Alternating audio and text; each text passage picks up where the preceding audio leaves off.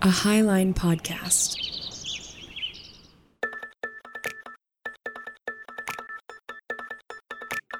This is Ravel, a roundtable show about the complexity of faith in the age of information.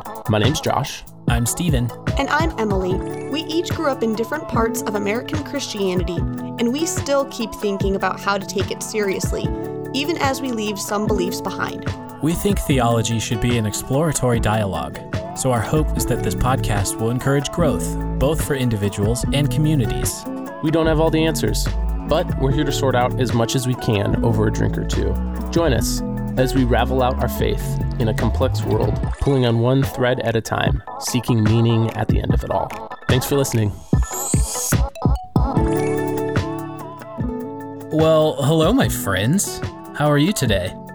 Hanging in there. Hanging in there. Not gonna lie, I'm very sweaty, but I've got a beer to drink, so... Oh, perfect. Ooh, sweat. Gross. Cools you off. I wish I was sweaty. I wish that was my problem. How's the third trimester treating you, Emily? Oh, man, it's kicking my butt. So on the day we are recording, I am just shy of 36 weeks. Wow. And it's insane, and the heartburn is driving me up the wall, and the nausea, but it's all exciting because that just means here in like a month's time or so, that will not be my experience any longer. Yes. I guess the fact check then from the episode last week is you said by the time the episode aired, your baby would be out, but I don't think that's going to be the case. I misjudged how far ahead we were. So we're heartburny, we're sweaty. I feel good. I'm not suffering these ailments. One of us has to. Yes, absolutely. What are y'all drinking today? To ease my sweating over here in Seattle, I am drinking a half IPA, half lemonade situation again, but I was pretty heavy-handed on the beer, so it's probably like a third lemonade at best. But I'm drinking a hazy IPA from Gigantic Brewing in Portland, and it's pretty good. Nice. It's very refreshing with the lemonade. It was a good choice. Nice. So now you'll have the lemonade beer sweat going on. That'll be different. What about you, Emily? Thanks for what that. What are you drinking? Yeah. That's a good image. Thank you. I'm drinking because at this point, like, I'm just so fed up with all the symptoms of third trimester pregnancy. So I have like the biggest glass of sweet tea, which is not the best for me.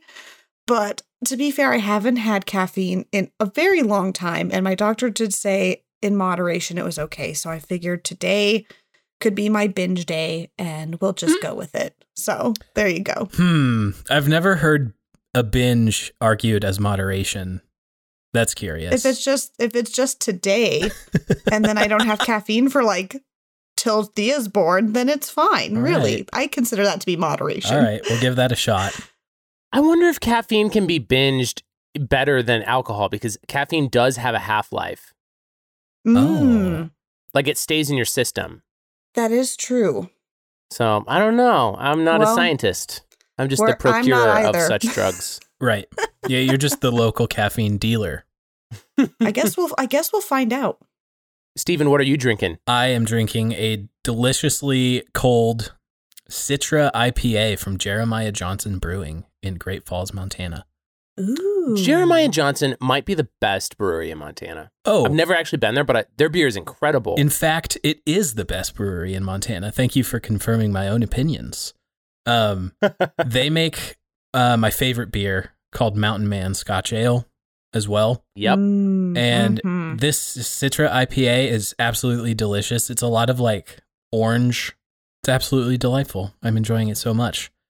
I'm also enjoying puzzling some theology lately. I don't know if you saw my tweet earlier today. I gave you guys a hint, but I don't think either of you saw it. No. I am curious to discuss what I'm calling the head theology to heart theology pipeline. Ooh. Okay. Fascinating. I want to start by reading a quote from a book I just finished by Greg Boyd. This is God of the Possible. I just finished. It's kind of a case for open theism. and like the possibilities of the future. But he has this like delicious quote in here that I wanted to read to you to get us started. Though some people are clearly more intellectually driven than others, all of us are created to have our minds and our hearts work in sync with each other. Striving to have a plausible theology is necessary because, for many of us, the mind must be thoroughly convinced if the heart is to be thoroughly transformed. End quote. Okay. How does that sit with you? I have done a lot of like growing up in my spiritual life, thinking about the verse, the greatest commandment is to love the Lord your God with all your heart, soul, mind, and strength. And I've always just kind of treated heart, soul, mind, and strength as just different drawers that we can place different kinds of knowledge or experience into. But what Greg Boyd got me thinking about was how, especially with a lot of like more heady or philosophical theologies that we've discussed, even recently, like talking about aliens, or if we're talking about predeterminism, the question usually comes up, especially you're asking a lot of the time, Josh, is what does it matter though? And it's kind of like that, what does it matter? Or like, I'm just thinking about how like the theology of the mind gets translated and like downloaded into the heart to actually be lived out. So that's where I'm curious to start. How have you two thought of the dichotomy between head and heart when it comes to theology? Well, it's funny. I feel like the pendulum can also swing the other way. Like, I think a lot of people, it depends on the context, obviously, but I think a lot of people get raised on like a really emotionally driven church context, or even like maybe you could call it an emotionally driven gospel. Yeah. Like, I think that can be really common at like church camp cry nights or youth groups that are trying to highlight the emotional aspects of Christianity. I know actually some authors have written about it and have called it like almost a feminization of Christianity. I'm not sure how much I agree with that term academically, but I've heard it referred to that way. And so I feel like because of that context being a lot of people's experiences, I think that there's also a pendulum swing towards more heady theology, especially in like apologetics or like more philosophical college classes, stuff like that. I think a lot of people end up encountering the swing that way too. But I feel like your angle is really interesting because I feel like you're talking about the other direction, right? Well, I'm talking about like I absolutely love reading a ton of very dense books about theology and of other people thinking about the Christ we're all attempting to follow. And for me, sometimes I feel like I get hung up with maybe I have all the right ideas about God, but sometimes I wonder if it's not translating very well into my heart, to use this language, like so that I actually act it out. You know, like, is it being translated from just thought and head into like heart and action is what I'm thinking about. So yeah, Josh, I think to answer your question, I would say, yeah, it's the other swing. And I would agree. I think many people's experiences starting from an emotional place, but I don't know if that's necessarily, if we're using Stephen's platform for heart, meaning like action and intention, then I don't know if like emotion would be heart in this case. So you would want to delineate further between maybe heart and emotion and like body and action? Yeah. Oh, okay. Well, plus that's very reminiscent of the Shema in Deuteronomy, right? Like you should love the Lord your God with your heart, soul, and mind. Yeah. Right. I mean, I know there's like different translations and interpretations there, but I feel like that dividing it even further just reminds me of that. Yeah. So that's kind of right. Funny. And that's what I was thinking. How does that make you feel, Stephen, if we were to do that? Which verse or which translation gives us strength as well, where it's heart, soul, mind, and strength? On it. I don't know. That's a good question because I feel like I've heard that before. Because I grew up saying and strength at the end. And I always thought about it as like strength represents like the bodily knowledge or action of loving the Lord your God, whereas the mind feels pretty self-explanatory. I always get hung up with heart and soul, though, and I always kind of wonder if the addition of soul, particularly in the New Testament, when like New Testament writers are writing about it, I always wonder if that is kind of just borrowing some like Platonist philosophy about the soul. There's a really good Bible Project video that dives into like a really distilled explanation of what types of words the biblical authors are using when they use words that we translate as soul. Like there's two really specific ones. One of them is nephesh. I believe that one's the Hebrew word.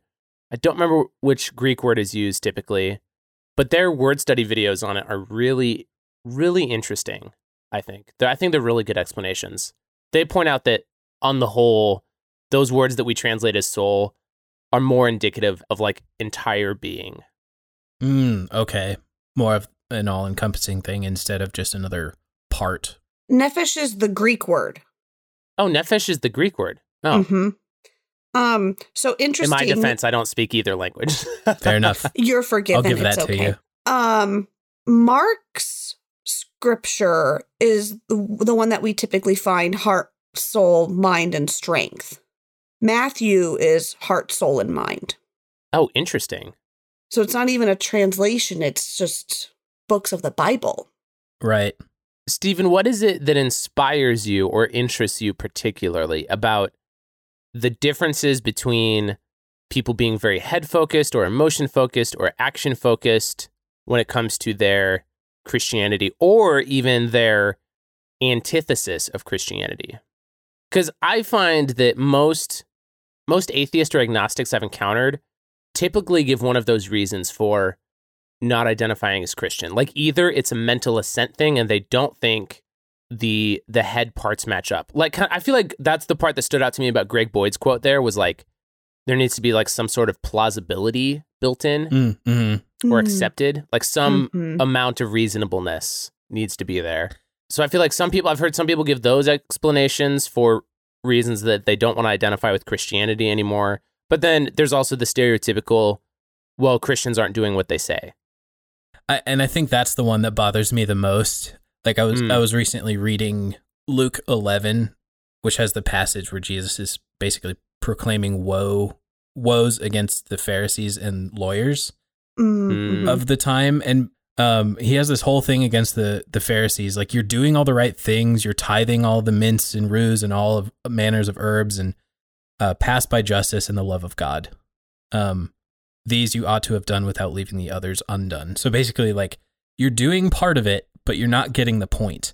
And I think I've spoken of that before on the podcast where it's like in the case of lust, you know, Jesus is saying, like, you've heard it said, do not commit adultery. But I say, like, to look on a woman with lust is to commit adultery with her in your heart. And it's the in your heart part that's, for me, it's like, it's about the motivation and it's about like the actual transformation that's happening at a deeper level.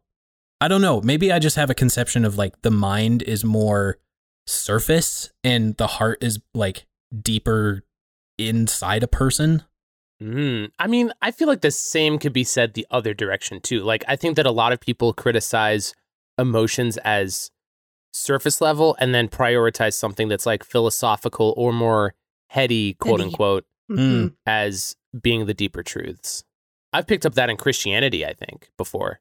Like, people will criticize you for like only being emotional about Jesus, but you not actually knowing what you believe. That's you know what I mean? So interesting to me that you and I are taking this like the complete, like we're taking the complete different directions.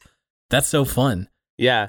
Emily, was it like, are you in the middle somewhere or do you lean either way? Is it like... I feel like my cop-out answer, well, no, I'm going to stand by it. I really think it's situational. Oh, okay. Well, then I feel like my personal situation is that it's easy for me to get caught up in the theologies of the head, and I do not allow them to transform my heart in a meaningful way so that I begin to act out what I simply know in my head. Yeah, so maybe I'm just like wanting you guys to help me remove some blockage today. Us nines. I am curious, Emily, will you look up the Greek for me of Luke 11, verse 52? Because what I'm reading in English is, "Woe to you, lawyers, for you have taken away the key of knowledge. You did not enter in yourselves, and those who were entering in you hindered." And I want to know what word they're using for knowledge. Because I've discovered recently, reading Romans as well, the difference in the Greek between gnosis and epignosis. Mm-hmm. Which is essentially what I'm getting at, is like gnosis is kind of the Greek way of pointing to mind knowledge, whereas epignosis is more about feeling and the heart in Christian imagery. So I'm curious to know what Luke says. Oh, interesting. I've never heard that word before. Huh. Yep, it's gnosis. Mm-hmm. Okay. So even in Luke, when he's proclaiming woes to the lawyers, he's saying you're taking away even the head knowledge and hindering others from gaining the same thing. Which I appreciate about what Greg Boyd is saying, is he's saying for some of us who are like intellectually driven in this way, and this is why it's resonating with me this direction, Josh, and maybe it's striking you the opposite way, is like he's saying like some of us need to be intellectually convinced in our minds before it starts transforming our hearts, you know? I guess, can we just define, or can we try to define what we mean by heart when we're talking in Christian imagery? This has to have been a conversation through the centuries. I would hope. Yeah. I mean, what comes up for you when you start talking about matters of the heart? I'm coming back to the heart of worship. I feel like so many Christians use the word heart, and it's just like so ambiguous sometimes. Because you're right, like some people mean it to mean emotion, some people mean it more in like an intuition, street smart kind of sense. Yeah. But it always seems paired up with like this relational language. It's tricky because like the Bible doesn't really use this language a ton, except in that one verse, like love the Lord your God with all your heart, soul, mind, strength, whatever. But like, I bet our modern conception of what the heart entails is pretty different from the way a 2nd century Jew would have conceived of it. Mm-hmm. The one thing that you're reminding me of too is that I think the word heart is used really commonly today as like a synonym for core. Oh, that's a good point. Like if you're trying to get to the heart of a matter or the heart of a plant. Like we know that plants don't have a heart, but like we still call it the heart of an artichoke sometimes, like the middle part that everything comes from. Who do you think is the most emotional Christian? Like if there's a stereotype of today's Christian. Oh. Now, what do you mean by what do you mean by emotional? Well, I've just been like thinking about this in the back of my head this whole time because we keep talking about like the extremes, like someone who's just extremely intellectual, which I know who I'm thinking of, like, and doesn't give much credence to like other parts of faith. But what would be the extreme for someone who's just like hyper into their heart, quote unquote? Oh boy. Like, is it the Pentecostal? Is it it's probably not the Frozen Chosen. I forgot the phrase Frozen Chosen existed until now. That's such a gift. No. Or do you not see someone who is like fully into, like, if, for lack of a better word, like heart theology? Do you not see it as someone who's hyper emotional? Or do you think of more like someone who is more like all encompassing, like loving their faith and Christianity with like their whole being and their whole self? Is that what you think of? I'm just like still trying to further distinguish those two potentially different options in my head, like what it means to be more head like or heart like. I like the former of the two that you just said. And I would say Pentecostal would probably be the most emotional, truly. Mm-hmm. Stephen, you keep making me also think of this question that I've had written down for a while, and so I think I'm going to bring it up. Do you think, either of you, that you can actually believe in something or believe that something is true without participating in it? Like speaking in tongues or God healing or God even interacting in our universe, or like, can you actually mentally assent to something intellectually without it impacting your participation in something? Is there can we acknowledge something? Oh, maybe. What are you thinking of? Also, like speaking in tongues, like I can acknowledge that is or could be someone's experience, or that's a deep part of their spirituality, but I don't have to. Do you get what I'm saying? Yeah, like you can acknowledge a phenomenon, but not participate in it yourself. Yeah, I think so. Yeah, I guess. Okay. Because I don't have to believe in it, but it doesn't negate someone else's belief in it. I can acknowledge it. Okay, so then what is belief then? Does belief just boil down to experience? Can I muddy the waters too and ask whether... Yes. Oh, please do. Please muddy the waters some more. Absolutely. Is what we're talking about as belief a head thing or a heart thing or both? My buddy always likes to say that faith equals belief plus action plus confidence. And he came up with that distillation. He has some experience reading some Greek, because like the words belief and faith are not synonyms, even though they get used as synonyms. Yeah. And it's really a simplified definition, but I like that because it assumes that you are somehow acting and you're not just mentally assenting or acknowledging the presence of something. It means that you are impacted and there's some action associated with it. And maybe the belief is more like in the confidence. Mm-hmm. And I like that. I think that that's a really practical difference, even if you could expand on that more. Because certainly lots of people have written about belief and faith and doubt and how they're related.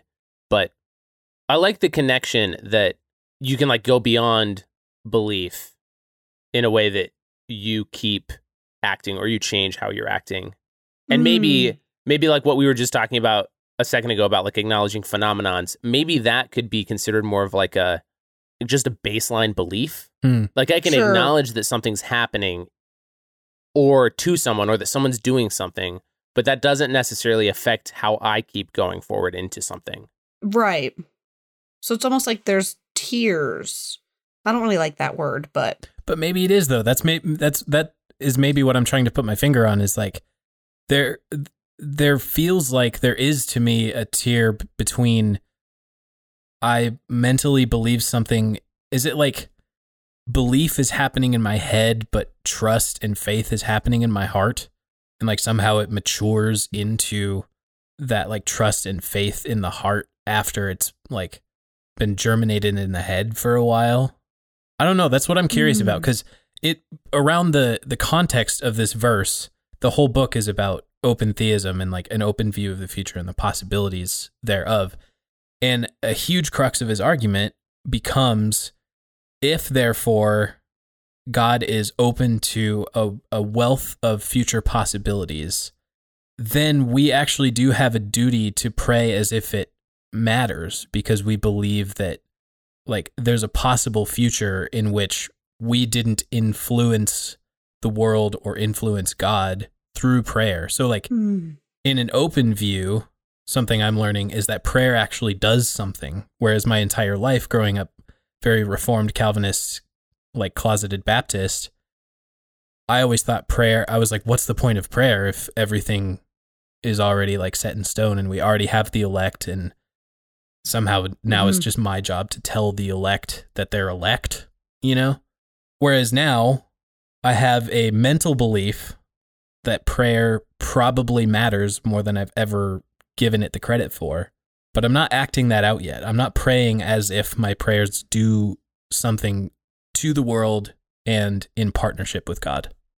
Or there's the person who is just so stereotypical, who will repeat that if you're not telling people they're going to hell, then you don't actually believe it. Well, I don't believe people are going to hell. So.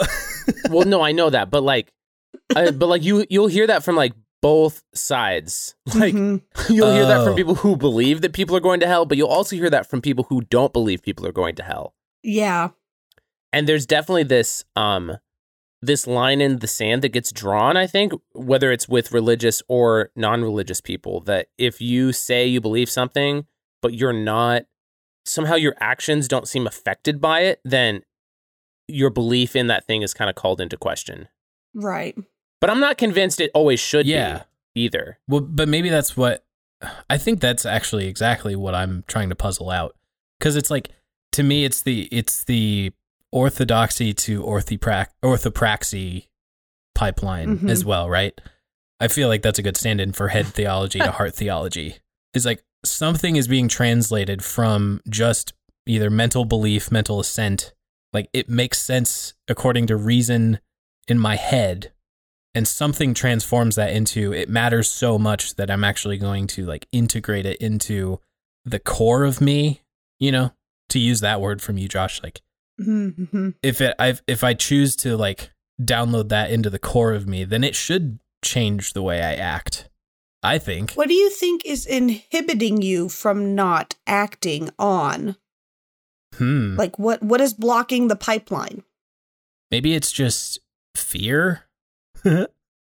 Or in the case of, this isn't a test, Stephen. It's okay. No, in the case of my prayer life, you know, like at 26 years old, like maybe there's a sense of guilt coming up I'm feeling where it's like, man, if prayer has mattered all along, but I haven't prayed as if it mattered for 26 years, like what could have, I don't know. It's almost like the what could have been phenomenon. Which even I admit is not a healthy way of going through the world. Here's a big one. Do you think someone can participate in Christianity but not believe in Christianity? Like Greg Boyd brought up the plausibility, or like William Lane Craig talks about reasonable faith. And like, as fun as it is to like talk about which religions are not true, or like which religions make clearly false claims about reality, at a certain point, you have to like, I think, take someone's faith tradition at faith value. Like, good one. Several, like, obviously each tradition is trying to get at something, regardless of whatever historical claims it's making. And do you think someone can participate in that faith tradition without believing or mentally assenting to some of the traditional historical claims of that faith? Do all Christians need to believe Mary was a virgin, or that Jesus physically rose from the dead? I personally don't think so. I would agree. But I don't know how to back that up either. Like, that's just my personal belief, I think. Well, I think part of me wants to say that it's okay that you can't back it up, because sometimes it's not about backing it up. I think we get caught up in this idea that we have to rebuttal or be prepared and have like our flashcards ready to go, like it's speech, drama, and debate. And be prepared for every possible outcome that the other person's going to dish out. But the whole point of faith is that we're learning and experiencing. And so there are things that are going to change and evolve. And I think that's one of them. I think that idea is one of them. And so what, you can't back it up. That doesn't mean it's any less than. Like, do you feel bad that you can't back it up? A little bit. Why? I mean, the 19-year-old deep inside of me who is obsessed with apologetics and proving Christianity definitely can acknowledge that there is a lot of weight and importance to being able to support your own claims. But I also agree that like not everything needs to be speech and debate. Like, I don't know. It is hard to tell where to draw the line, though, sometimes, I think. Because obviously, I think this is a problem that's really rampant in Christianity. Like, not only do I think a lot of people are really quick to point fingers and say, well, like, you're not a real Christian because you believe X, Y, and Z, or you don't believe X, Y, and Z. And I do. And to be honest, I think that's really dangerous socially. Oh, what? And gatekeeping is dangerous? No. Yeah. We're going to take a quick break to say a few thank yous. Then we'll be back to our conversation. Thank you to our generous patrons for sponsoring this episode of the podcast. Y'all are such a huge encouragement to us. If you'd like to support future episodes of Ravel, visit patreon.com/ravelpod or by tapping the link in the show notes. Thank you to everyone who is giving 5-star ratings and thoughtful reviews on Apple Podcasts, and to everyone who contributes to our weekly discussions at RafflePod on Instagram and Twitter. And of course, much love to Louis Zong for the use of our theme music in full color. And thank you to the Highline Media Network for having us as one of their founding podcasts. Here's a quick preview of a recent episode from our sister show, No Normal People. I'll tell you my little pitch of it. It's about a man who is a dentist who decides to make bootleg toothpaste that turns you into a gum monster. And he's like the Michelin Man, but made of gums. So... Gums, not like gum. It's weird that we call that human skin gums, right? And we chew gum. Yeah. That feels like an oversight, doesn't it? I agree. We should call that something else. We need to have a meeting. And now, back to the conversation. What do you think, Josh? Do you think it's possible to participate? Well, I guess you already answered that. You said yes. Yeah, I think so. Like, a lot of Christians, especially including Paul, like the earliest propagator of Christianity, I feel like a lot of Christians love the phrasing of transformation of oneself. Like, regardless of theological background, I feel like a lot of people do use that phrase, like heart transformation or like the death of oneself, being reborn, being born again. Like, lots of people talk about stuff like that when it comes to being a Christian. And I think on some level, you can be transformed by a faith tradition and be inspired by the meat and spit out the bones still. Like, even if you don't identify with a faith tradition anymore, like, that doesn't mean you weren't transformed by it. Yeah. And I feel like that's taken for granted. Like, not a lot of people talk about that, at least that I'm listening to. I wish people would talk about it more. Do you think that can cause potential harm? What? Well, maybe not harm per se, but how do you think that impacts people who, chew the meat and keep the bone? Let's just keep that imagery going. Okay.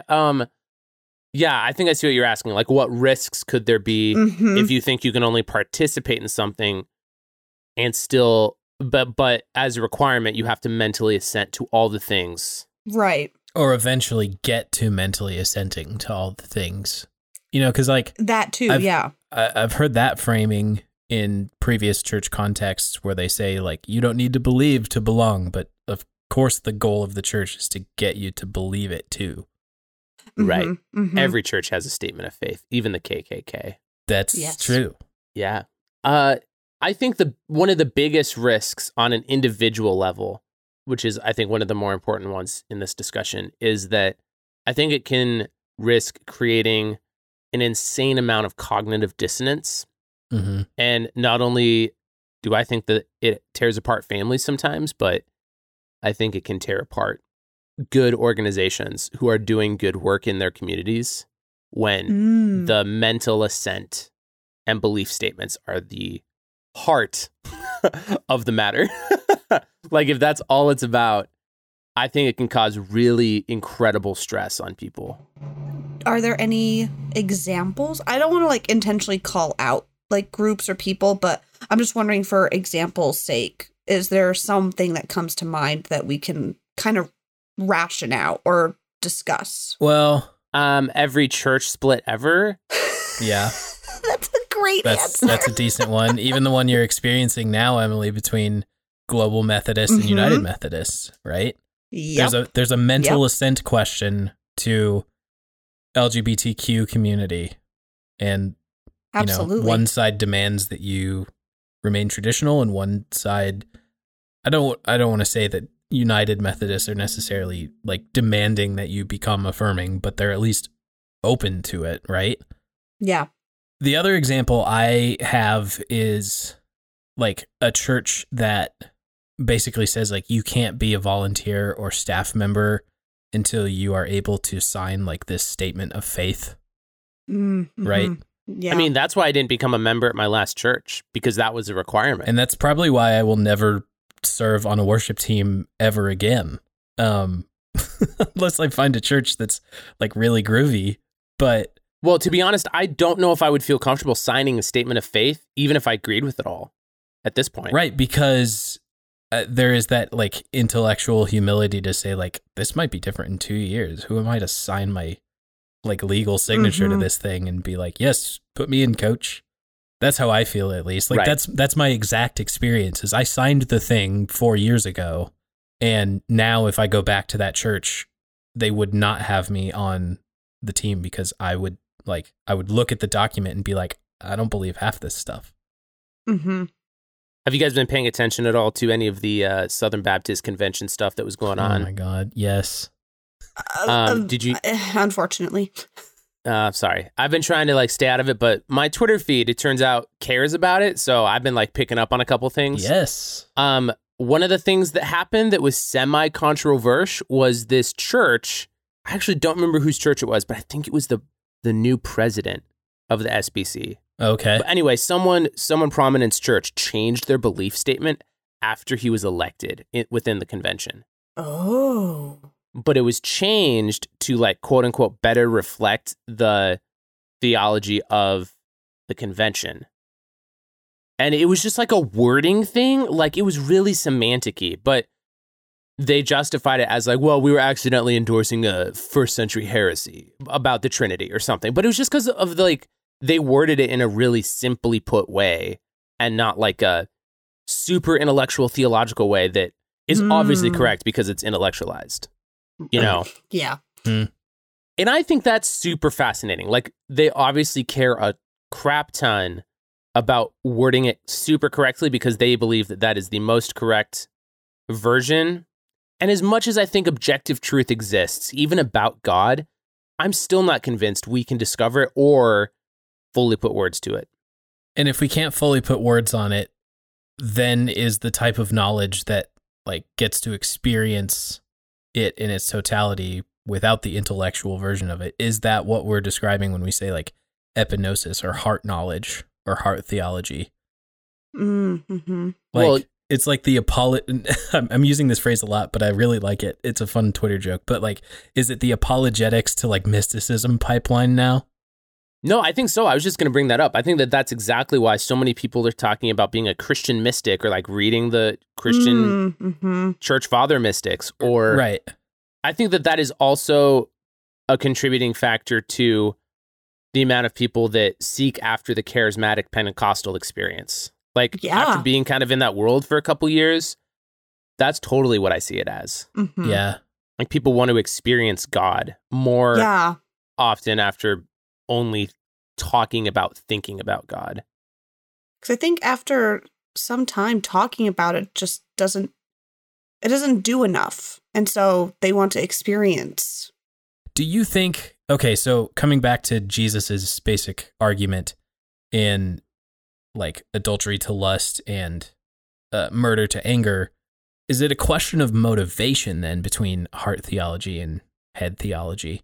Like, is it possible to act out the fruits of the Spirit with only head theology? Like, I guess I'm saying is heart another stand-in for a word like motivation or inspiration so that we act out of a place of the fruits of the Spirit instead of just trying to like behave as if we have the fruits of the Spirit? Because that's how I've heard even the story of the unyielding fig tree that Jesus gets angry at and curses is basically like it's broadcasting that it has the fruit, and then he approaches the tree because he's hungry and it doesn't have the fruit, and that's what makes him especially angry, is because there's hypocrisy there. And I feel like that's a lot of the critique of the Pharisees as well, is that hypocrisy between like, you idiots, you're washing the outside of the cup, but you're drinking from like cups that have scooped piles of or like your whitewashed tombs, right? Like there's something about the heart that is like an inspiration and motivation so that the fruits of the Spirit grow out of that. But can we just act as if we have those? Josh, I guess this whole question is basically telling you that I don't believe that someone can participate without the motivation or believing in it, you know? That's what it feels like now that I'm asking it. I think you can participate, but it's whether or not it's authentically participating. Like whether you're intentionally participating. Because I think we're capable of acting through the motions of anything every day. Oh, yeah. But whether or not we intentionally want to is another. Well, yeah, because I guess that's a turn of phrase that exists for us. Like, we'll say, like, well, my heart just wasn't in it, but I did it anyway, you know? Yeah. So is the participation without your heart being in it, is that valuable at all? Or is that just like putting on a front? I think it can be valuable, but I don't think it's sustainable. Like, yeah. I don't know. I can think of so many examples off the top of my head. Like my first example is like being an employee at somewhere you don't really care about, or like work you don't care about doing, or like a place you're burnt out on. But then my next thought is like someone in vocational ministry, like the pastor who's a pastor at a church who doesn't agree with half of the belief statement. Yeah. But he like has to keep performing the work because it's his job. Right. And he has to keep participating in the actions of his vocational ministry despite not believing in some of the requirements and the reasoning behind it. I think it's a super applicable question. Are we pointing at that? Is burnout inevitable because now he's running on a consumable fuel? Whereas, you know, because like I've heard people do sermons to inspire the church, basically saying like, you notice that the burning bush didn't actually burn up because like there was something else that was burning. It wasn't consuming the bush or even asking the bush to be consumed. Right. It was the Spirit of God, the motivation, the heart of Jesus. Right. Mm-hmm. If it's motivating you enough, you will never experience burnout in ministry, which I think is wrong. Hold up. Have you actually heard someone say that? Yes. Yes. What? People very close to me have said that. What? Yeah. Like, basically, I've heard the argument, like... What insane reasoning is that? Like, I've heard people say... This is the freaking Bible reading that ticks me off the most. Like, that is not an interpretation at all. Like, that is just reading something into it that is not even there. Like, oh my gosh, I can't even think of an example that is even close to that. Like, Jesus, when he rode into town on the donkey, he did it because his feet don't touch the ground. And when you follow Jesus, your feet don't touch the ground because you're on God's donkey. Like, that's just ridiculous. Like, people need to stop doing that. I'm dying over here. Emily, I hope you never do that. It's quite the exegesis, isn't it? I think I have my next sermon. No, just kidding. But it is just kidding. That is the argument I've heard, is that like you won't experience burnout if it's truly a belief of the heart that sustains you beyond like consuming you.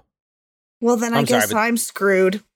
So am I. Yeah, that is the most toxic of an explanation for being in ministry that I've ever heard. And I think if we're honest, like we all think that's garbage, but it's still used as like the Christian TED Talk, like rah parade, to get us to do more, to grow the numbers, to grow the tithes. My sermon 2 weeks ago, I had to do a video recording of it because I was officiating a wedding in Sioux Falls.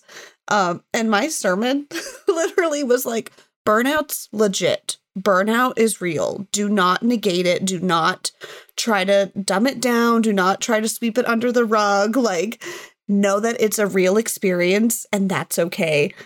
And I basically like, oh, this is so frustrating. I have angina now. I'm sorry, what? Heart pain, angina, chest pain. Never heard that word. Okay. You're missing out. Stephen, do you think that Christianity is even meant to inspire or motivate? Oh. Meant to, or does inherently? Like, is the reason that pastors stereotypically give really bad sermons like that to motivate people, regardless of being in ministry or like everyday life? No. Sorry, Emily. I'm just pretending like you're not here. But like, is the reason that people have to give those sermons because Christianity is not inherently inspiring? Or is it because Christianity is inspiring and they're trying to translate that to people? Oh, yeah. Regardless of how good they are. I think it's a lost in translation issue. I think a generous reading, not a generous, but like, I think a good reading of Paul would be that he was inspired by a mystical, spiritual moment he had on the road, right? That completely turned him around from persecution to being like the greatest champion and preacher for the rest of his life. And like, there was something in it that inspired him. It's a very upside down inspiration though, according to like new creation dynamics that insist that we make ourselves last and like humble ourselves, right? It's not inherently inspiring to give up your life for those you love. Unless it is, I don't know. Like the inspiration I feel from Christianity and from the gospel is like the feeling I get in that one scene of Les Mis where the priest is like, I actually gave him all that stuff and here's the candlesticks also, right? But it's the lost in translation piece that becomes like the inspiration you can get on like a 5-minute YouTube video from like a workout guru with shredded pecs or whatever. Like I really do think it's just like a shallow lost in translation accident that it's like, well, we need to do stuff that appeals to unchurched people and maybe that's it. What do you think, Josh? I don't know. Like, I feel inspired by my Christian upbringing, despite some belief migration in the last couple years, or even like not even necessarily changing or delineating from my previously held beliefs, but also like a de-emphasizing of certain beliefs. Like I used to believe that some things were way more important, and now I maybe don't completely throw those out, but I don't necessarily emphasize them. Like, sure. Like, for instance, I still feel really inspired by Jesus's message. I'm not a first century Jew that heard it originally and like understood all of the nuances that he was talking about with the law and the prophets and him relating to the Father. And like, I don't understand all of those things, even though I kind of know some of the things he was getting at. But at the end of the day, I still feel really inspired by the way he talks about loving your neighbor means to love God, and that I can pursue that as a human and feel inspired by that and not feel like I have everything figured out mentally assent-wise. But I'm not convinced that the point of Christianity or Jesus's message was to inspire. Sure. Does that make sense? Yeah. Like, Jesus obviously wasn't just like a motivational speaker. Like, I do kind of hate it when people pull the, well, Jesus was obviously a good teacher card, because like, obviously towards the end, not very many people thought that. Like, he was the first, well, not the first, but like he was the first Christian martyr burned at the stake, like so many other people have been. A lot of the Jewish prophets were killed because people hated them. Yeah. Like Jesus was actually a pretty hated teacher by the end. Yeah. But what he did do was inspire, the world with a vision of like new creation and kingdom of God dynamics on the world. A world that was very, very sick of massive top-down empire and mankind claiming that they were God-kind, as Caesar did. Like preaching a new way, instead of just ascending the ladders of wealth and power, he was saying, why don't you almost like, why don't you like join me in the descent on humility and making myself poor? I do feel like that's inspirational, but it's inspirational in a very counterintuitive way. And maybe we're using the word inspirational differently according to what that vision was versus like what's considered inspirational quotes in 2021. What do you do with, because I like to hope through my journaling process and stuff that I'm at least self-aware enough to recognize that maybe this question is on my mind and on my heart, because maybe I'm just experiencing a season of dryness in my experience of God.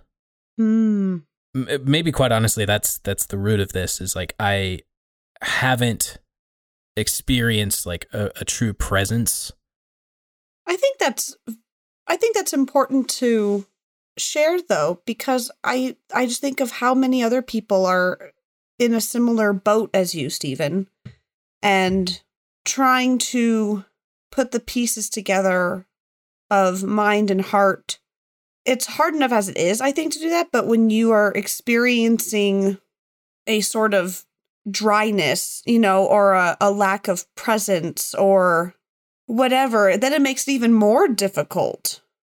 And that's a reality that I think we need to be more open to discussing and feeling comfortable talking about. Because I feel like we don't want to share that we are experiencing that because of fear of people viewing us as not truly being Christian. Yeah, and I feel like one of my greatest temptations in a season like this, kind of like, it's easy for me to start thinking that I'm doing something wrong. Like I'm playing all the arguments of Job's friends in my head. Like, you must have done something wrong if God withdrew from you, or if you're not experiencing like a vibrant spiritual life right now. I think that's one of my greater temptations, is to say like, I must be doing something wrong, or I must have done something. But at other times, even on this podcast, I've described the beauty in what I see Richard Rohr describes in the divine dances. Like, in every dance, there's a withdrawing stage, right? Yeah. And now it takes me to step with my dancing partner into the withdrawal, and I make the movement forward in order to like rejoin them in the waltz. I think we have to give ourselves permission to not enjoy it by any means, but to experience these seasons and these moments, because we are human. Here's a question for you two then, kind of in the spirit of last episode where we ended with like discussing our favorite modes of self-care. Are there particular practices or things you like to fall back on in like a moment of faith when you are having like a dry and seemingly vacant season with God? That's a hard one, because I think that my sense of like vacancy or dryness has radically shifted the last couple years. Oh. Say more. Like for instance, I used to be of the opinion that a daily devotional writing or scripture reading practice was an essential part of what it means to be a Christian and follow in Jesus' footsteps, and therefore would lead to less spiritual dryness and more spiritual moisture. Yeah, I don't like the opposite of spiritual dryness. The metaphor breaks down. But like, not only do I find that daily practice doesn't work well for me anymore, and also when I like try to do it regularly and I fail at it, just like makes me feel worse about myself anyway. But I also happen to believe now that I don't think those are essential. Like, I don't think those are spiritual requirements to be a Christian. I don't think they're a terrible idea. It's like, obviously people benefit from things like that, but like thousands and millions of Christians have been Christians without doing those. Right. Throughout history. So I feel like that broke down for me a little while back. So like, not only would I define like feeling absent from God or like feeling spiritually dry differently now than I would a couple years ago, but I'm not necessarily sure I have any fixes that seem faith driven. Like, for instance, the first one that comes to mind is like, I think that my go-to is to give of myself to someone else. That's a very nine thing to say. Is it? I guess so. Whether it's in the form of money or whether it's in the form of listening or if it's in the form of a compliment. A really great example is like, sometimes at work, I feel like I'm just going through the motions. Like, I feel less authentic. I feel less intentional. I'm literally going through the performance of taking someone's order, making them the drink, like doing the bare basics, not being rude, but like not feeling much more than barely sufficient in myself. And as soon as I notice it in myself, I like make a point to break the routine and break the script and give someone a compliment or like make a joke. Those things are usually outward focused, but to be honest, most of the time I do it for me. Like today I told someone I liked their matching dress and mask. It did look great, but in the moment I was like not feeling great. And that's my go-to usually. And to me, it doesn't feel spiritual or faith-like, but it totally helps me. Then that's okay. I don't know. Does that answer your question? Yeah, I think so. I feel like I've heard that from preachers in the past too. Like, if you're not feeling it, go. I don't know. I don't want to cheapen it and say like you just told me something I've heard before, but something. No, I've totally stolen the idea. Well, something about like stepping outside of yourself and not, wallowing in like, woe is me. God isn't here, and just and going and doing something for someone else, an act of service, or even, I don't know, just breaking out of that mindset that it has to be all about me right now. And I'm like, where are you, God? Yeah. What about you, Emily? I, very similar to Josh, actually, like pretty much. And I think that's why I said it's a 9 thing, because that's such a reality for me. And we're both 9. So I feel like it's fitting. A part of me also, though, gives myself permission to just completely stop, like to stop what I'm doing, to stop, not to say to quit thinking about it or to, but just to act like to physically stop and just be present with my body, like present with myself. And I found that especially true during pregnancy. Working and kind of going through the motions of work because I'm just tired, or there's just a lot happening in the life of the church, and it almost feels just routine, especially as I approach maternity leave. And there are times where I just give myself permission to say, I'm going to focus on something else about me, and that's okay. And so, like, if I feel Thea kicking, or my heartburn, or whatever the case may be, it's giving myself permission to say, I'm allowed to still focus on me, but something else about me, rather than this other thing that's going on. And I'm grateful for that, because it's allowing me to see that there is more to me and more going on around me than just this thing that I'm so focused on. And that, like, it's going to go away at some point, and it may not go away right away. It can still be there, and that's okay, because there's something else going on that may also go away, that may not last forever. And so being present to that, I find that to be a gift. So does that answer your question? Yeah, I think it does. I think I grew up with a phrase, I don't know if either of you have heard this, but I used to be told, like, even on days that you can't believe your beliefs, you should at least pray your prayers. And it's actually been something I've been trying to be really intentional about recently, because of this sense of withdrawal that I'm feeling. It's like, I've built a little practice out of praying with my homemade prayer beads, and like doing a rosary, or doing the Anglican version of it, with their own bead pattern. It's something where it's like, it's kind of adopting my old practice of straight up like mindfulness meditation, but pairing it with real traditional prayers. And I guess it does kind of sound like at least go through the motions for now until your heart is back in it, which I feel like brings us full circle, right? Like, I guess it just has to be in my head for now until my heart like gets into gear again. Yeah. So I guess that's been my practice lately, is kind of doing a Protestant version of the rosary and just taking silent time like that in the evenings. Is it the most Protestant thing ever to make a Protestant rosary? To not sign a belief statement? I feel like there's something very Protestant-y to me about that. Like literally protesting against belief, or actually against action too. Like, plenty of Protestants have been upset about the bad actions of other Christians. Yes. Interesting. I'm just kind of like left with that question now as you were finished talking. Is that the healthiest way of being, you think? Like that inherent Protestant move? Maybe. In that case, I'm not the best Christian, but man, am I a fantastic Protestant. Like, do you feel like we're just making Protestant and contrarian synonyms when we talk about it that way? Not just contrarian, but like a productive contrarian. Yeah. Productive contrarian.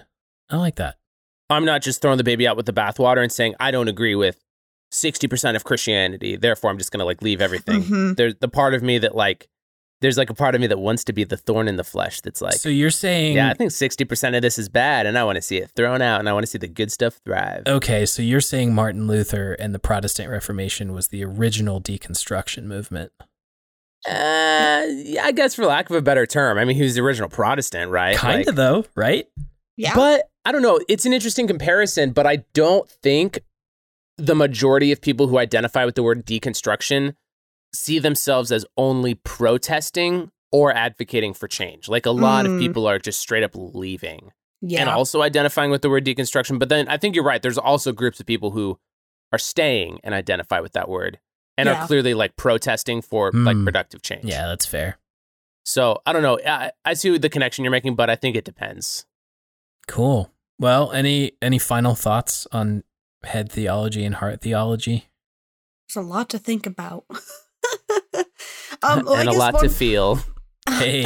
Yes. I think one of the things that I just, I touched on it here not too long ago, but it's important, is just giving yourself permission to say, yeah, it's okay if I'm stuck in my head for a little bit, or yeah, I'm stuck in my heart for a little bit. There's no one clear way to live and to thrive, and there's no clear way to be in the seasons of dryness and, vacancy. And that's just a reality of life that we have to be comfortable with. And so giving ourselves permission to just say it's okay, and to know that you don't have to be prepared or have everything ready to go to move forward. Sometimes it has to happen in its own way and in its own time. And we don't always have the answer for it. That's good. I have nothing else. Josh, anything? Yeah, I don't either. I don't think we have any announcements this week. Besides, we're getting close to Emily taking a break. I suppose we should start That's true. teasing this. Yeah. Is that, Emily, when your precious baby girl arrives, you are going to be taking a break from the podcast. I am. But Josh and I have a plan. And what we're going to do is, I'm sure people have been noticing, the promos for our sister shows on the Highline Network. What we're going to do, starting in a few weeks, is have other Highline podcast hosts fill Emily's spot for a number of weeks while she's on maternity leave. And there are some great topics that they want to discuss. So it'll be a joy to listen to it. Oh yeah, you get to be a listener to Ravel without having recorded one. Yeah. And then when I come back, I'm just going to tear everything apart. No, just kidding. Please do. That sounds about right. That's how I know you to be in the world. So I guess that's the main announcement. Yeah. Emily, do you have a benediction for us today? I think I might.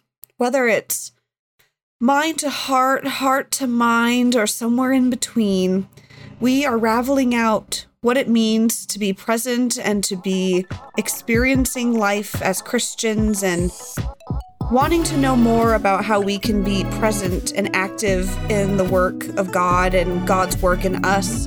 Sometimes it takes time, sometimes it's out of our hands, but just know that we are on this beautiful journey together.